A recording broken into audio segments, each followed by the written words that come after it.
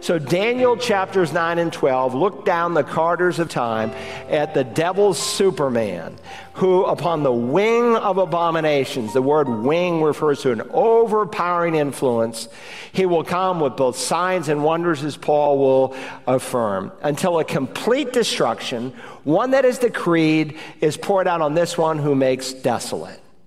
And that will be the great tribulation period. Jesus said, when this event happens, look out, because in Matthew 24:21, then there will be great tribulation. So we go from tribulation to great tribulation. Welcome to Search the Scriptures, the Bible teaching ministry of Dr. Carl Broggi, Senior Pastor of Community Bible Church in Beaufort, South Carolina. Today is part 3 in the conclusion of Pastor Carl's sermon entitled, The Coming Antichrist.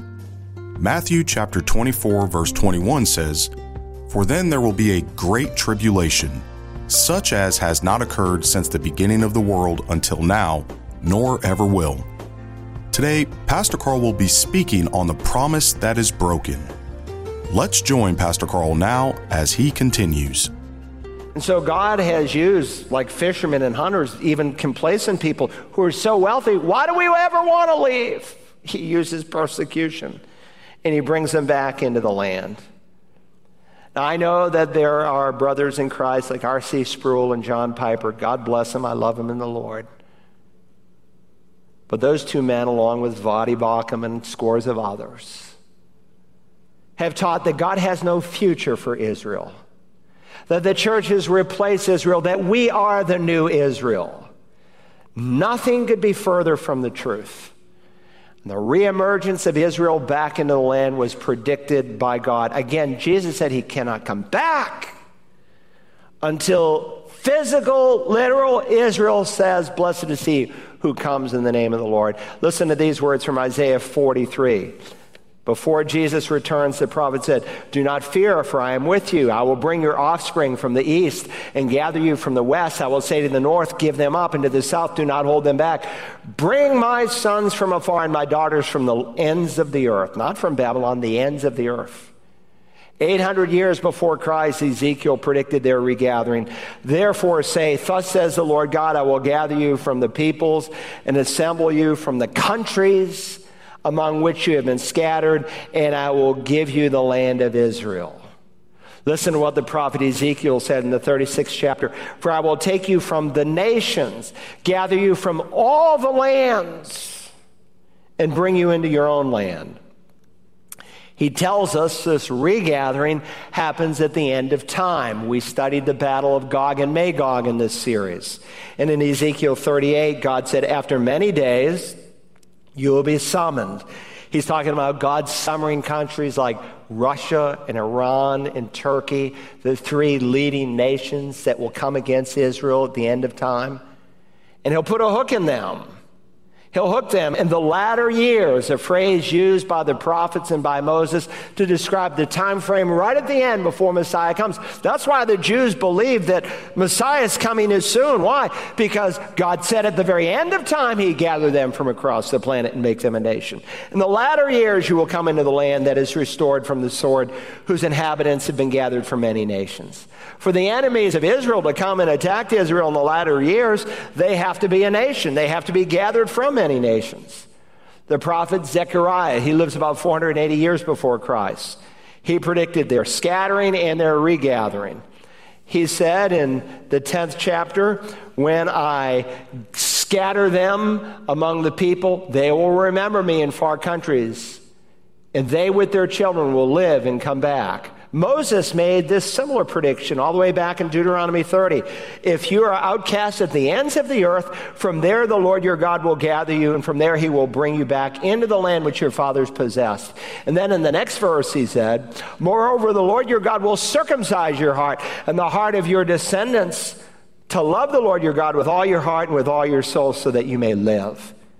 So as remarkable as the prophetic fulfillment of God's regathering the Jewish people into the land, they're still largely in unbelief. Now, most Jews have a respect for the Tanakh, the Old Testament, but only about a third are practicing. But even the third that are practicing, they're still uncircumcised in heart. And Moses said, you're going to have your heart circumcised. Paul uses the same kind of description in Romans 2. Ezekiel does the same thing. First, you're going to be gathered physically from across the earth, and then in the next chapter, in that valley of dry bones, God is going to renew you spiritually. He's going to make those skeletons rattle, and he's going to put new life in you, which tells us we're moving towards the beginning of the end. Now, again, God is setting the stage for the final plan, and most American evangelicals are fast asleep. Verse 27, and he, the prince who is to come, will make a firm covenant with many for 1 week. In other words, the Antichrist is going to come and say, I'm your man. I'll take care of you. Follow after me. I'll protect you. And the word make a firm is a single Hebrew word that means a mighty, a strong, or a great covenant. And he's going to give them some guarantees. The Jewish people have fought for their survival. And when we were there for the 70th anniversary, they marched through the streets, hundreds of them singing, we are going to rebuild the temple. We are going to rebuild the temple. And they're going to. Because what we're going to read in this prophecy needs a rebuilt temple. Some of you who've been with me in Israel, we don't go every trip, but on that particular year we went. This is the Temple Institute. You go in there. You see all of the furniture, all of the priestly garbs that have been reproduced for the priests, for the Kohens. They're learning how to carry out the sacrificial system outside of the city of Jerusalem. Actually, in the hills of Bethlehem, they set up mock, so to speak, animal sacrifices, learning how to do it. Now, they don't understand that the once and for all sacrifice has been done for them. But all the furniture you will find right in this building, with the exception of a now $50 million menorah made out of solid gold as God specified. And there's one piece of furniture you won't find in there, and it's the Ark of the Covenant. It's conspicuously missing. But in their presentation, they will tell you, because we know where the Ark of the Covenant is. And so in the late 1940s, there were 2 Jewish rabbis of great integrity. They said, we saw it. Here is where it is. Now, again, follow me here. God had already revealed in Daniel 8:25 that the Antichrist will come through ease. Let me read that passage to you. And through his shrewdness, talking about the Antichrist, he will cause deceit to succeed by his influence, and he will magnify himself in his heart, and he will destroy many while they are at ease. He'll come with this peace plan. He will even oppose the Prince of Peace, that's the Messiah, the true Messiah, and he will be broken without human agency. So he comes with shrewdness. He comes with deceit. He magnifies himself in his heart. He is drunken with a feeling of power. He comes with braggadocious words. He'll challenge this one called Jesus of Nazareth. He's not your Messiah, I'm it. Because there'll be people preaching during this time, of course, 144,000 Jews and so forth. Listen to what the Revelation says of this man. And there was given to him a mouth speaking arrogant words and blasphemies, and authority to act for 42 months, just like Daniel says, 42 months or 3.5 years was given to him. And so in the middle of this 7-year period, he says, I'm the man. And he'll be destroyed at the end of 3.5 years. And he opened his mouth in blasphemies against God to blaspheme his name and his tabernacle, that is, those who dwell on the earth. So he'll come with a time of ease, peace. Folks will love him. He'll come with all kinds of miracles and wonders. Maybe the war of Gog and Magog will be enough, because so many millions of Muslims will be wiped out off the planet by God himself. Maybe that's all it will take, but when this guy comes with great deception, he will have their temple rebuilt, and it just needs to be up and running by the middle point. Now, one last point. Don't glaze over on me. Some of you, you can get this. Stay with me. So there's this evil king who is revealed. There's this evil promise that is ratified, and finally there's this promise that is broken. This promise that is broken. Let's read all of verse 27, then we'll step through it. And he will make a firm covenant with the many for 1 week, but in the middle of the week he will put a stop to sacrifice and grain offering. And on the wing of abominations will come one who makes desolate, even a complete destruction. One that is decreed is poured out on the one who makes desolate. Now there's a forest of theology. Let's look at the first half of verse 27. He'll make a firm covenant with the many, that's the Jewish people, for 1 week. Remember, this is week of years, 1-7, or 7 years. Now, there are some, again, they're called amillennialists. They don't know what to do with the future of Israel. And so they make no gap between the 69th and 70th week because there's no future for Israel. There can't be a gap. So they make all 70 weeks chronological with no break in between. There's 5 problems with that. 1, the people of the prince who is to come is not the Messiah. He's a Roman. And when Jesus came, he didn't destroy the temple in 70 AD. The Romans did. I mean, that's just kind of stupid, I hate to say. Number 2, if Christ made a covenant, he's not a liar. He's a covenant-keeping God. He wouldn't break the covenant. Number 3, if it's contiguous with the first 69 weeks, then it would end with the stoning of Stephen. And that dog just won't hunt. That won't fit. In addition, there are many examples both inside and outside of the book of Daniel where God puts large gaps of time between prophecy, as Jesus himself did when he went into the synagogue there in Nazareth, and it ended up them wanting to throw him off a cliff. And number 5, Jesus quotes this very verse. Jesus is the greatest expositor of Scripture. And he quotes Matthew 24:15. in relation to his second coming. Now, again, what do the amillennials do? They say there is no tribulation, or it's not in the future. They say it's already happened. It all happened. It was done by 70 AD. Look, you've got to spiritualize the text so much. When Titus came in, he didn't go into the temple and defile it. There was never an event that took place under Titus that came on the whole world so bad, so dramatic that no one could have survived. Not to mention, the angel Gabriel, who is giving this vision to Daniel, is the same angel who appeared to Mary in Nazareth of what will happen during the millennial reign. He, Messiah, this baby that you're going to have, will be great, will be called the Son of the Most High, and the Lord God will give him the throne of his father David. That's never happened. So again, here's a big picture. Verse 25, 69 weeks, what happens? Verse 26, this interval of time, it's been at least 2,000 years. Verse 27, the 70th week. So it's during the 70th week that the prince who is to come, he's given many names, the beast, the little horn, most of us know him by the Antichrist. Further, we're told, in the middle of the week, in verse 27, he will put a stop to sacrifice and grain offering.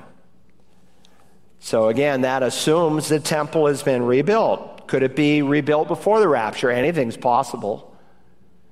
But it has to be completed before the midpoint of this 7 years.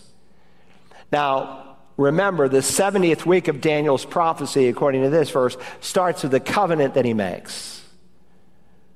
So it doesn't start with the rapture of the church, so you will often hear me over the years say 7+ years.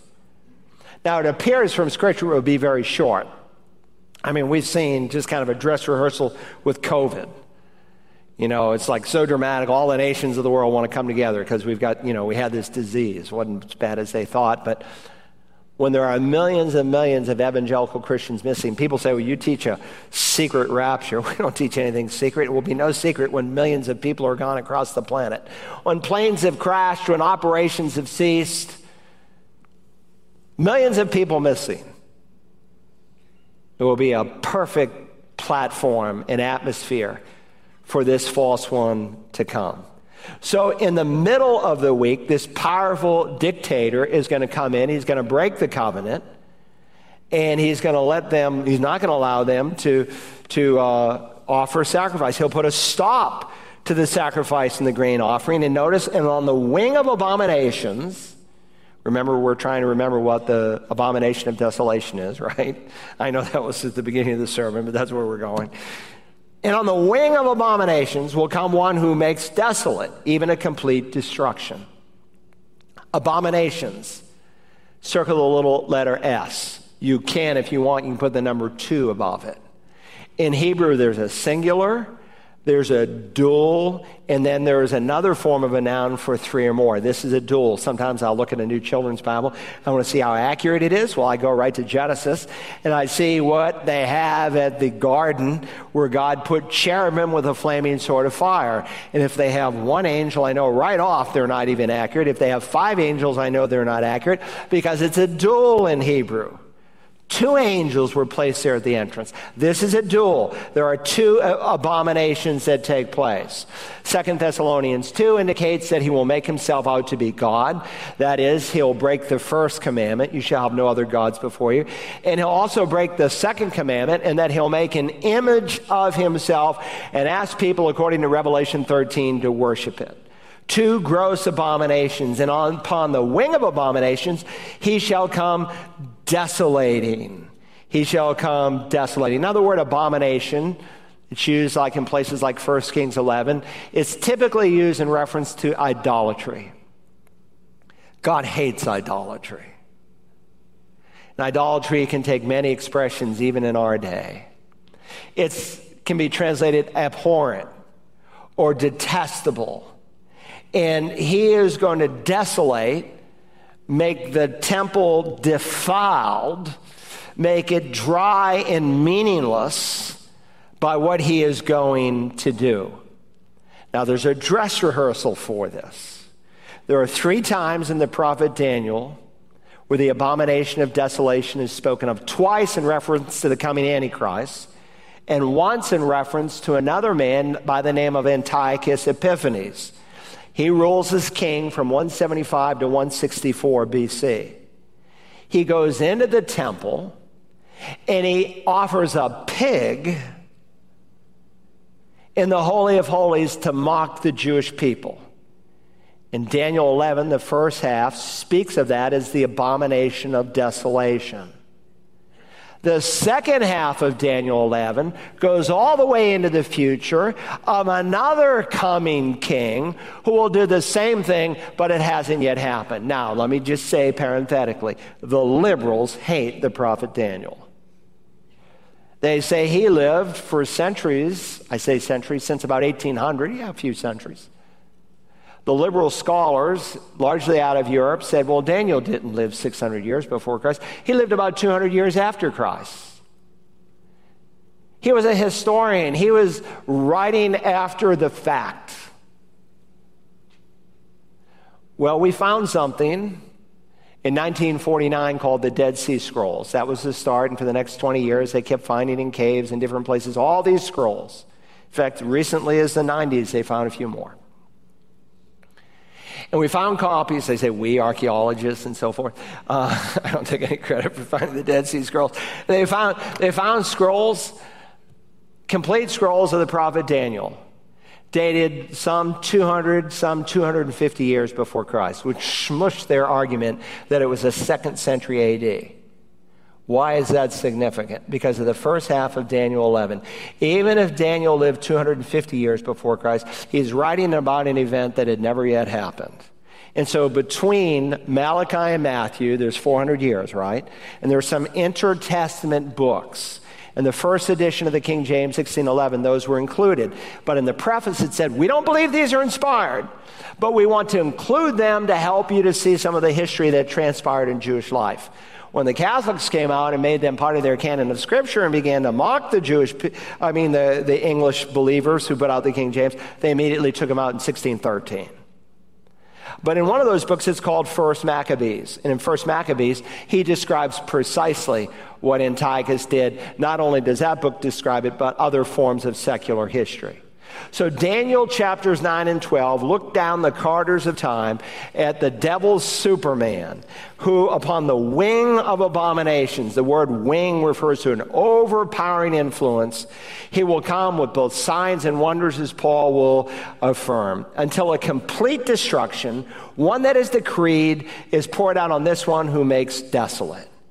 And that will be the great tribulation period. Jesus said, when this event happens, look out, because in Matthew 24:21, then there will be great tribulation. So we go from tribulation to Great tribulation. How do we know that what we studied in verses 4 through 14 was the first half of the tribulation period in Matthew 24? Because the midpoint event is given to us by the prophet Daniel. So after Matthew 24:15, you come into the second half of the tribulation, and Jesus said, then there will be great tribulation like the world has never seen in all of human history. And God will terminate this guy. He will ultimately throw him alive into the lake of fire. He is the one, Paul says, who opposes and exalts himself above every so-called God or object of worship. He makes himself sit in the temple of God, displaying himself as being God. So Jesus said, when you see this event called the abomination of desolation, look out. He exalts himself above every so-called God in the temple of God. Satan has always wanted to be worshiped. That's what his fall was about, right? Isaiah 14, Ezekiel 28. His dream will come true, and that the world will worship the evil one through his Antichrist. And when that happens, as Daniel 12:1 says, and there will be a time of distress such as has never occurred since there was a nation until that time. Jesus, again, is reading right off the prophet Daniel. Now, don't glaze over on me. Let me make 3 applications and I'm done, all right? Application number 1.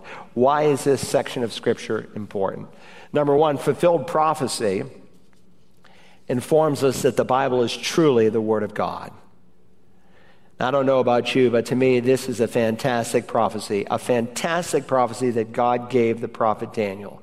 It is so precise that, again, they want to call him a historian, but they're kicking up against Jesus because he said, we read it 3 times already this morning, listen to what Daniel the prophet said. So their argument is with Yeshua, it's not with me. And when you read this, it is so incredible. You know there's no prophecy in any other book on earth but the Bible. You ask those Mormons, show me one prophecy in your Book of Mormon. They can't show you one. You ask a Muslim, show me one prophecy in your Quran. They can't show you one. Neither can the Hindus with their Vedas, the Upanishads. None. Only God knows the future, and it's one of the internal proofs that we know the Bible is God's Word. Secondly, fulfilled prophecy informs us that we're in the season of Jesus' return. We're in the season of his return. Again, nothing has to happen for the rapture to take place, but the second coming is a prophetically driven event. And think about this prophet who wrote thousands of years ago. For this to happen, what he has described, there has to be the regathering of the Jewish people. We've seen that. Secondly, they have to be reestablished as a nation. Isaiah 66:8 prophesied that. And one day they became a nation. Third, they would have to reoccupy the city of Jerusalem. And indeed, the Six-Day War, June 7th, 1967, that happened. Why is that significant? Because when you read the prophet Zechariah, it tells us in chapter 4, chapter 10, chapter 12, not to mention what Jesus says in Luke 21:24, that the nations of the world are going to come against Jerusalem. It's not surprising that when Israel was recaptured, the chief rabbi, Rabbi Shammai, proclaimed, we have taken the city of God. We are entering the Messianic era for the Jewish people. He knew of its great significance. Yet you look at the United States of America, you look at the United Nations, you look at the European Union, you look at the Vatican, you look at many other countries of the world, and they are arguing that all or a part of Jerusalem should be turned over. We're in the season. No one knows the day or the hour, but we're in the season. Third, fulfilled prophecy informs us that we need to be ready for Jesus' return. We need to understand that we need to be ready because the events that God wrote and spoke about centuries ago are coming to a climax. And if you've been saved, you should be ready. You shouldn't be sitting on your hands. Talked to a guy yesterday. All he was doing was looking for excuses of why he can't find a good church. And my director of communications, Rick Forshner, wrote him a great letter. And I called him. It was just one excuse after another why there's not a good church in America. If you want to find an excuse to disobey God, you can find one. Sermons are too long. No one said hi to me. You can find an excuse. Oh, it's filled with hypocrites. You can find an excuse. Peter, when he writes about prophecy, he concludes, what sort of people are you to be in holy conduct, in godliness?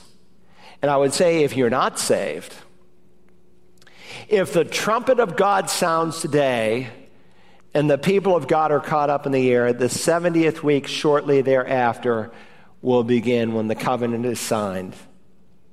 You say, I'll get right then. We'll see next time. You won't get right. It will be impossible for you to get right. The only people who are saved during the 70th week are those who have never heard the gospel before in clarity and in power. Now, our Holy Father, people may think that these are dark days, but we know these are child's play compared to what is coming. You are coming. Your word promises it. But I would ask you, wherever you may be, is he coming for you? Don't say, I hope so. I think so. You need to be able to say, I know so. You need to be able to say, I know I am saved. And you can do nothing to earn it. You need a righteousness that needs to be gifted to you by the grace of God. You need to call upon Jesus and to say, Lord Jesus, save me. Father, for those of us who've done that, may we never be ashamed. May we realize that in this day of lukewarmness, in this day of gross compromise, that we need to be alert. That we need to watch and wait and look and serve, because the time will come, you said, when we'll be unable to work. So help us to care for the people we know. Help us to serve the body of Christ. And when Jesus comes, he'll be able to say to each of us, well done, thy good and faithful servant. We ask it in your holy name, Jesus. Amen. As we close, one of the most difficult questions posed by both Christians and skeptics of Christianity is the question, what about those who have never heard the gospel of Jesus Christ? Well, Dr. Broggi answers that question biblically and clearly by explaining the justice of God, the lostness of mankind, and the incredible power of the gospel in his book, Are the Unevangelized Really Lost? You can receive your own copy of Are the Unevangelized Really Lost with a donation of any amount to Search the Scriptures.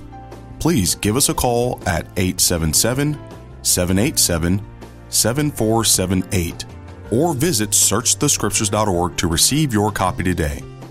If you missed any of our previous messages and would like to order your own copy, give us a call and request program God's Prophetic Schedule 012. We hope that you will join us tomorrow as we continue to search the Scriptures.